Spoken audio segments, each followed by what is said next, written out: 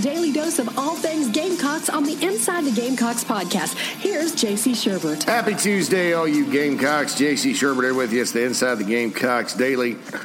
Skipped yesterday. I had to get back into town, but I am back and ready to roll. Was out watching the Super Bowl somewhere, and so good to be with you here today. Not much in the way of breaking news to react to over the weekend. Got some analysis, if you will, and some talk. And so wanted to give you your Gamecock daily dose right here. Going to start with a little football news. I don't think it's news in the sense that it's something that I think is likely to happen. Gamecocks defensive line coach John Scott Jr., according to our Penn State site on 24/7 Sports, is on the hot board for their open defensive line position. I don't know. John Scott Jr., he's been at Carolina a year. He's coached all over the place, Arkansas, the New York Jets, Texas Tech. He's from Greer, South Carolina, which is kind of my neck of the woods. He's home. He just had a really good year. One of his guys, Javon Kinlaw, is probably going to be a top 10 pick. Recruiting well. I know Penn State, and I'm going to say this because people have asked about it on the board. Penn State has money. Those Big Ten schools annually bring in more TV money than the SEC schools for right now. It's not going to be that way for long because the CBS, ESPN, Disney deal with the game of the week is going to kick in, and probably nothing will rival what the SEC's paying out at that point. But the Big Ten schools have money. You have to think about this, and I think down south sometimes we all believe that, we're the shining Shangri-La of college football. And, yeah, there's great teams down here. And when you talk about on the field and, facilities and things like that, the South is where it's at, the Sun Belt, if you will, going to the New Mexico-Texas border. Because I don't want to compliment the Arizona schools. Arizona is part of the Sun Belt, and so is California. But I think that, going from Jacksonville to the Texas-New Mexico border, that's kind of where it's at. But those schools up north do have money. I mean, the Big Ten Conference encompasses the entire northern fourth of the United States of America. And included in the TV markets is Chicago, New York, D.C., Baltimore, Cincinnati, Cleveland, Milwaukee, Detroit. You can go down in other parts of it too. Indianapolis is in there. And so they've got a lot of television eyes, and that's a lot of value. Plus, those schools are huge. The Big Ten schools have gigantic student populations, most of them, and they're big land-grant schools that have a crap load of alumni. And so there's great value in a Big Ten network. Let's just put it that way. So how does this relate? So Penn State can afford to pay him. Penn State made a run at Elijah Robinson, who's an alum of Penn State, who's the D-line coach at Texas A&M now. He elected to stay at A&M. So James Franklin and that bunch is on the move. Now, I just, from what I hear and my feeling about it, I just don't know that John Scott is going to take off after a year at South Carolina and head, he's moved around a lot, and he's home. Like I said, he's from Greer, from the upstate, and, you want to probably bloom where you're planted for a while, I would think, if you were him. So, I wanted to start with that because it's always interesting to talk about coaches. I think he ended up being a really good hire. Will Muschamp brought him in to replace Lance Thompson. I thought the D-line got better and better this year. A lot of the guys he and Mike Peterson both coached individually got better. And they're looking to make another jump for next year. We talked about the defensive line, Tony and I, in the episode last Wednesday. And that's a spot on the field that has a lot of potential. And John Scott Jr. is a guy that's definitely there that can do it. He was involved. He and Mike Peterson and Travaris Robinson and Muschamp all kind of worked Jordan Burch in recruiting this year. And I think the defensive line class, when you add Burch to it, is going to be one of the better ones. And that'll be probably the second or third year in a row the Gamecocks have gotten some dudes, for lack of a better term, on the defensive line. People nowadays, when they talk about players being good, they're like, that's a dude right there. That's a dude. bruh. So people, I guess the kids talk that way nowadays. But the Gamecocks have some dudes. And John Scott Jr. probably would want to coach them, I would think. So that's something that's out there floating around. Just give you a little inside info on that. I don't see anything materializing there.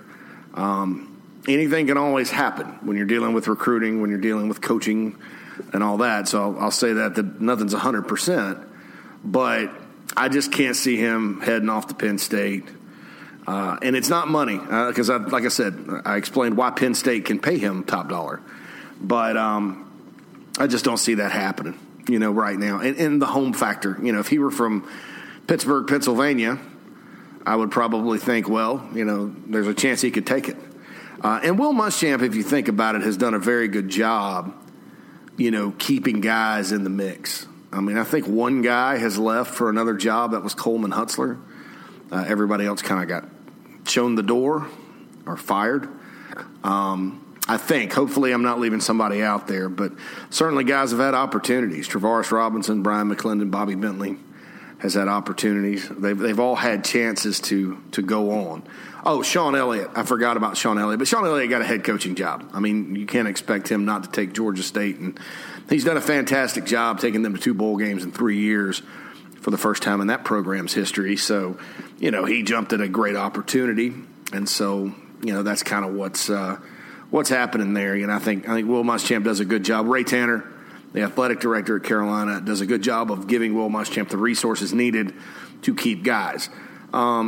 I will tell you this. It was a different philosophy when Steve Spurrier was the head coach and Eric Hyman was the athletic director in terms of letting guys go if they wanted to go. Guys had better opportunities, they went. So, or what they consider to be better opportunities. So, and that got that program into trouble. I think staff stability is very important.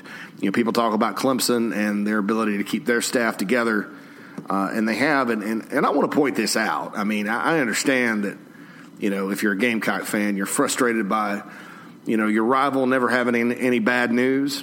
Well, I also want you to think about this. If Will Muschamp had tried to put together the staff Dabo Swinney did at Clemson, people at Carolina would be rioting because, none of those guys. Okay, Mike Reed at Clemson came from NC State, Carolina's guy. Of course, Brent Venables came from Oklahoma.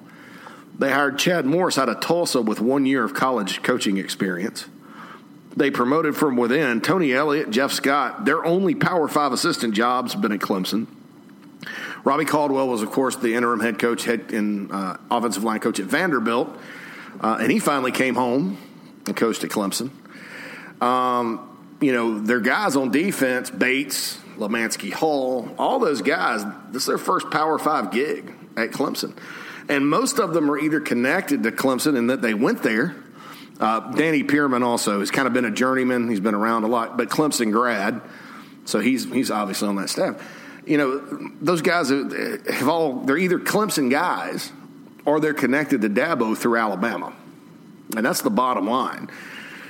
And so I think that, if you're South Carolina, obviously, Will Muschamp had tried to put together a staff with, Gamecocks or, guys that he knew from wherever, it wouldn't be, and people may say now that, the staff has taken a decidedly turn towards Georgia folks because Mike Bobo, Thomas Brown, Brian McClendon, Will Muschamp himself, they all went to Georgia.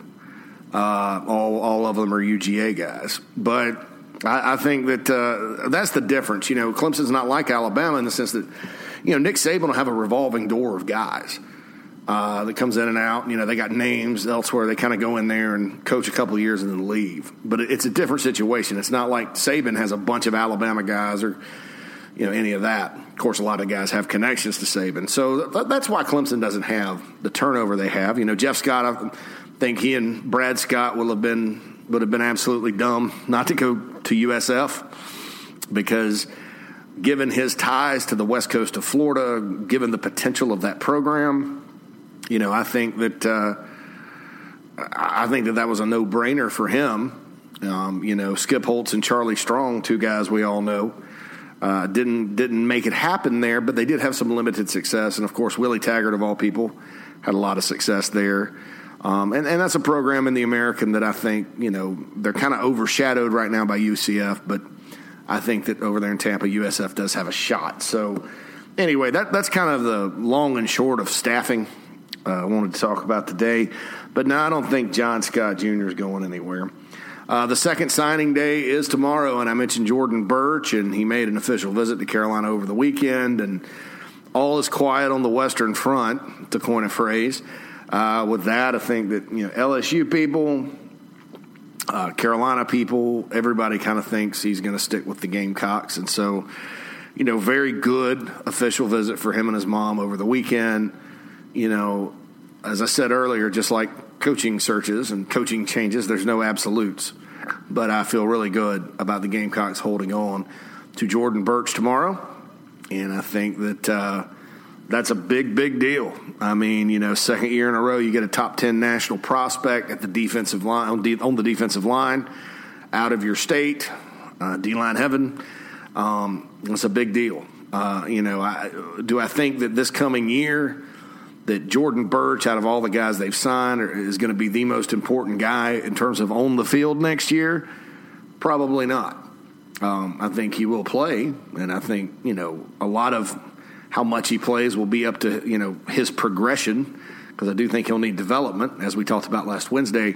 But I would have to go with Marshawn Lloyd as the guy that, at a position that can directly impact the game, that guy is very, very, very important.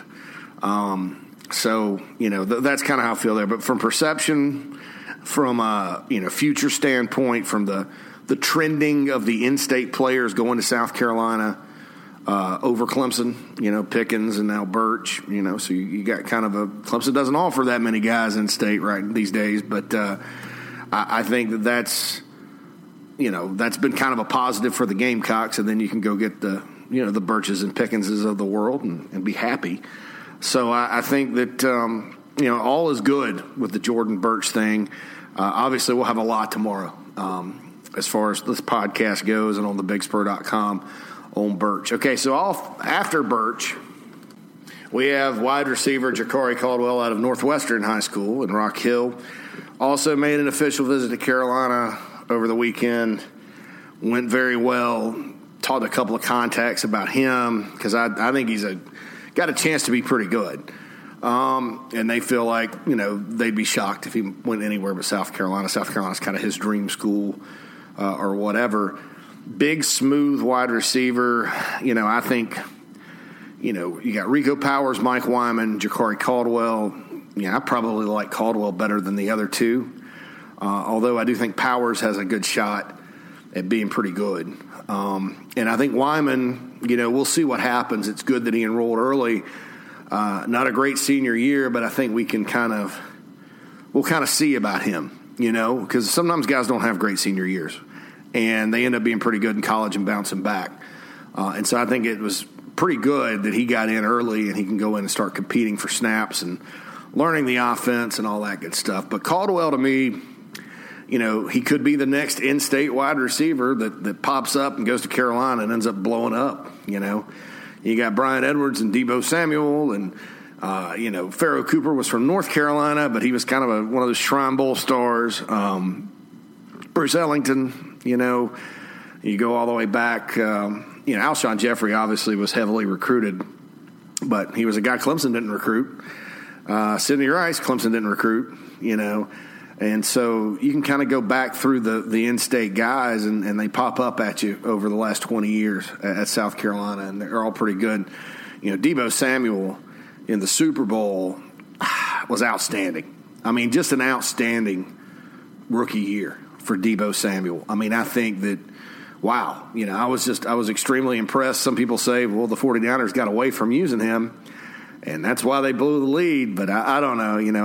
I'm kind of a Falcons fan, and so Kyle Shanahan blowing a lead in the Super Bowl, that's tough. But on that game, I really never thought. By the way, congrats to Rashad Fenton and Chris Lamont, who were part of that Chiefs roster, and Rodriguez Wilson, who is an assistant coach for the Kansas City Chiefs. All three Gamecocks, all three Super Bowl champions. Watching the Chiefs during the playoffs, I sort of felt like it's going to be tough they were almost like LSU this year. Clemson gets up 17-7 in that championship game, and then you could just almost you saw LSU adjust and start going up and down the field, and then that was that. Now the Chiefs took a little bit longer. It was till 6 minutes to go in the game before they started. But once they started rolling, they rolled. I mean, I remember the game with the Texans and the game with the Titans. I mean, once they started going, I mean, it happened, and it happened in a hurry. Hats off to Andy Reid winning his first Super Bowl, and Kansas City has really good fans. Really, Chiefs fans are really good. They pack it out, and so I'm happy for them today. Not happy for Deebo Samuel for losing it, but I thought as far as performing on the biggest stage in football, this kid from Inman, South Carolina, Chapman High School, Spartanburg County, performed about as well as you could think. So hats off to Deebo. I think he's got a great future in San Francisco, and certainly, like I said, in-state wide receiver. I don't want to say lightly recruited, but Gamecocks beat North Carolina on him. He was a 24/7 Sports Composite 3-star. Not to toot my own horn, but that was one of my later years in doing evaluations for 24/7, and I had him as a 92 4-star after I saw him at Shrine Bowl.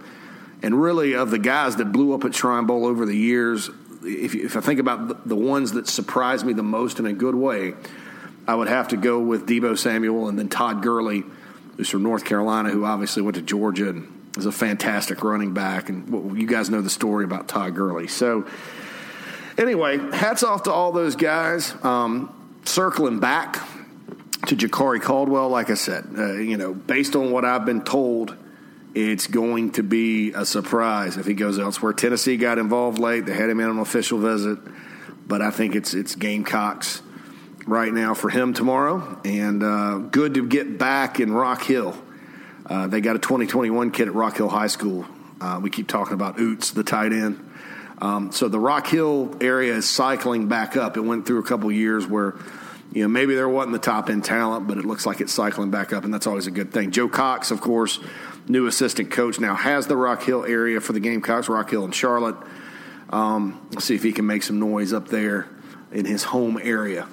It's Joe Cox, the tight ends coach for the Gamecocks. And I didn't mention him when I was mentioning the former Georgia people earlier. So, yeah, there's another Georgia guy. Joe Cox, Georgia, Mike Bobo, Georgia, Brian McClendon, Georgia, Thomas Brown, Georgia, Will Muschamp, Georgia. Just about that. And I think the director of football operations is also a Georgia grad. So, there's a lot of Georgia people on the Gamecock staff right now. So, we have that. So we have Ja'Cory Caldwell. Then Zaquandre White. I have trouble saying it because of the Q and the R. That's a very difficult name to say. You wouldn't think with the white at the end because you got to go to a W there. That sounds crazy, doesn't it?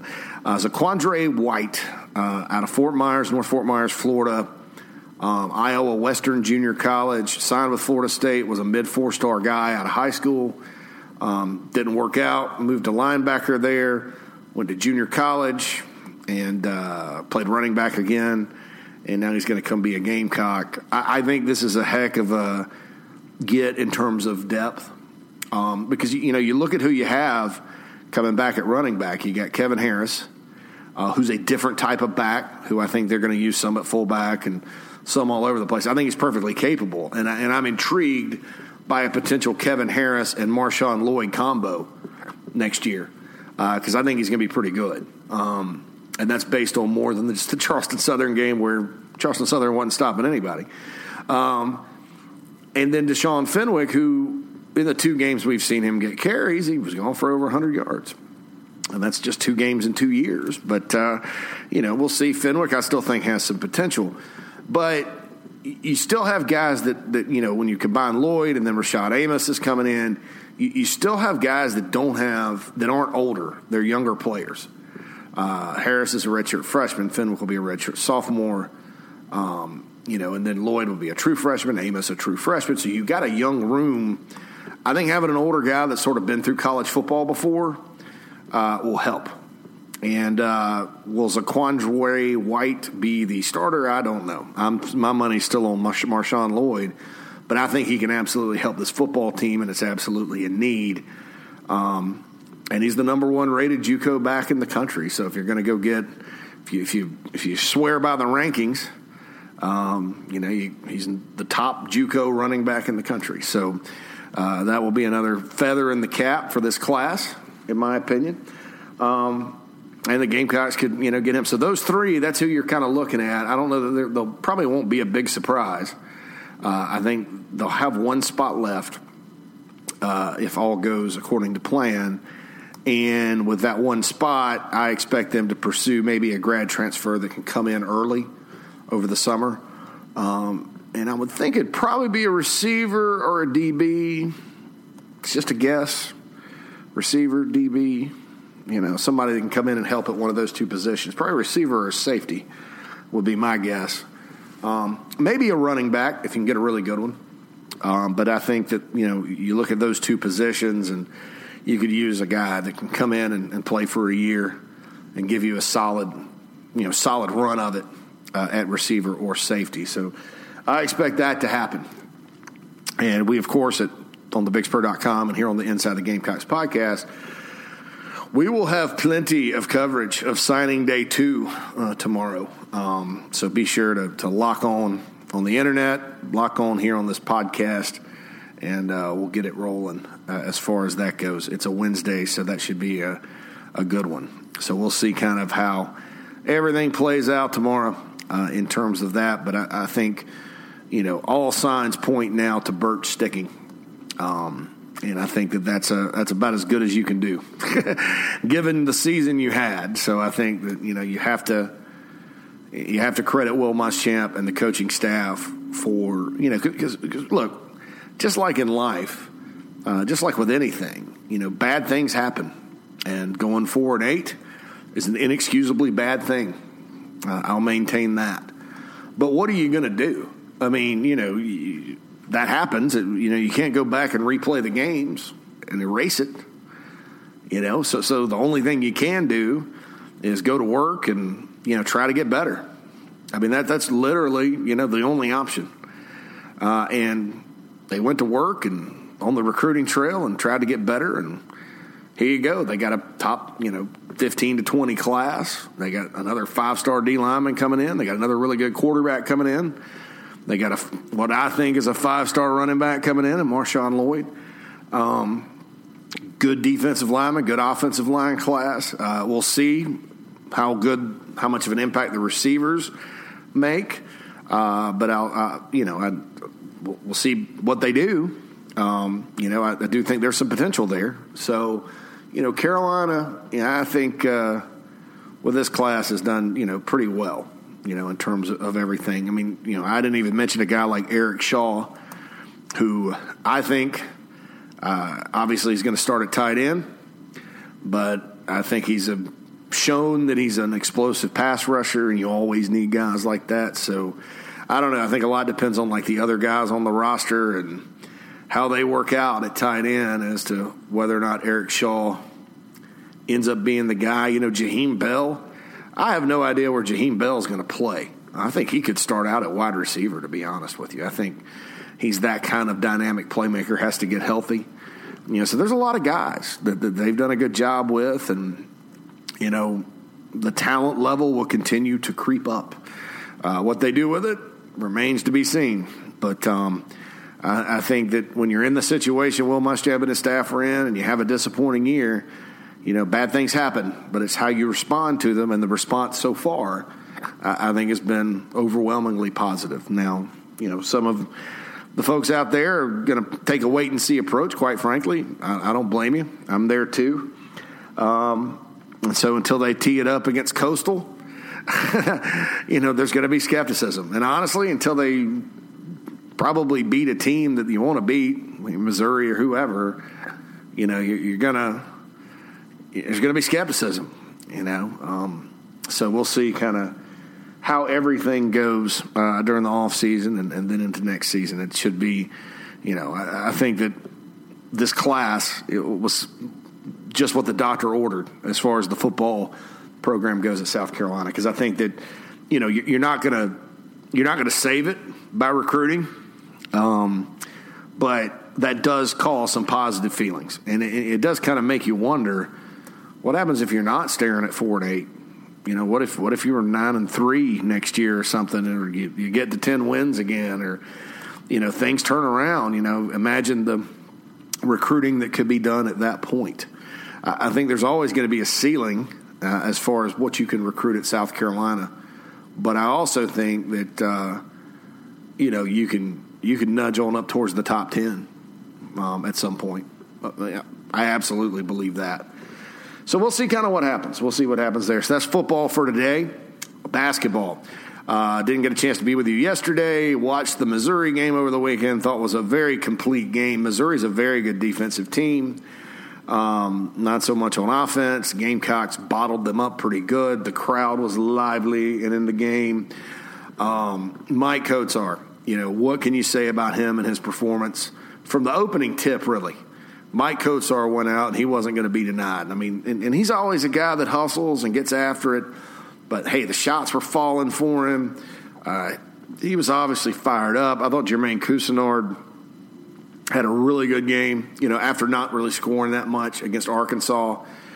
A.J. Lawson continues to play well. And the guys looked like they were having fun, you know. And, hey, it's fun to kick a team's teeth in, so to speak. You know, there have been a lot of close ones, you know, for this team this year. So I think basketball's going fine. I'm worried or concerned about Justin Manaya's injury, because Justin Minaya, you know, there's games he fills up the stat sheet. You know, I think he had 18 and 12 the other night. But then there's games where he doesn't, but his presence and his rebounding and his hustle, and as Frank Martin likes to say, his enthusiasm are there. And I think that's a significant loss. You know, he's a guy that does a lot of good that maybe you don't see in the stat sheet. And the Gamecocks have to play Ole Miss on the road. I watched some Ole Miss. I watched them play LSU this weekend. They were down 20 at the half, came back, cut it to whatever, lost by 10 in Baton Rouge. They're a better team than their record shows. You know, they took Auburn to the wire. That game is in Oxford. If it was in Columbia, you know, maybe it's not as big of a concern, but you got to go out there. And this is an Ole Miss team that, even though their record's bad, they haven't given up on Kermit Davis, and he's an excellent coach. And they're going to be looking for a win to snap their streak. So, you know, this week's game is tricky. If you win it, you get to the all-important 6-3 at the halfway point of the SEC season. Lose it, you're still 5-4. You know, that's a tough loss, net rankings-wise, because they're kind of in the 140s right now. But without Minaya, you know, I think that adds a layer of intrigue to this game, and is going to make it very tough. But we'll talk about that tomorrow, some preview that game. Gamecocks and Ole Miss out at the in Oxford at the, I guess they call it the Pavilion. I think that's the name of their arena out there. Very nice, very good home court advantage there for the Rebels. But Gamecocks did not go up in the net very much. With the win over Missouri, a home win like that, sometimes it doesn't move the needle as much. But road wins certainly do. And so we'll see kind of how that affects the Gamecocks. So right now, well, Ole Miss isn't in the 1-4. Ole Miss is 111, and South Carolina 74. Tennessee's dropped to 70. Okay, so I'll go through it for you. Auburn 18, LSU 22nd, Kentucky 27th, Arkansas 35, Mississippi State, who's been en fuego. Gamecocks have to play those guys twice. 37th, Alabama. Gamecocks still have to go to Alabama 41st, Florida 42, Tennessee 70, Gamecocks 74, Georgia 90, Missouri 96, Ole Miss 111, A&M 139, Vanderbilt 168. By the way, Vanderbilt's athletic director, Malcolm Turner, resigns today. I thought that was interesting. He was only there a year. You know, so Vandy, it's kind of a Vandy thing to see him come in and go out. I don't know. I was talking to Mike Morgan from the JC and Morgan podcast, who actually called the Gamecocks game against Missouri this weekend. You know, we were talking kind of about Vandy and, you know, that situation and the athletic director, how it's just bizarre today. And I'll tell you, this is bizarre. By the way, probably have another JC and Morgan podcast up soon. So go ahead if you like college football talk and subscribe. It's free on iTunes or whatever, and you can get that done. It's all these podcasts are free now. You can just subscribe on iTunes, and it'll send you a nice little notification whenever there's a new episode. If you're an iPhone user, if that's where you do it. If not, you can go on Google Play on your Droid. Also, the Stitcher app is a really good podcasting app that I would recommend. And we're all over Stitcher, Inside the Gamecocks podcast and JC and Morgan, my two podcasts I do. And so, check it out. Check it out. Appreciate every one of you listening. All right, so basketball signing day. Tomorrow is going to be a huge day for the Gamecocks all the way around.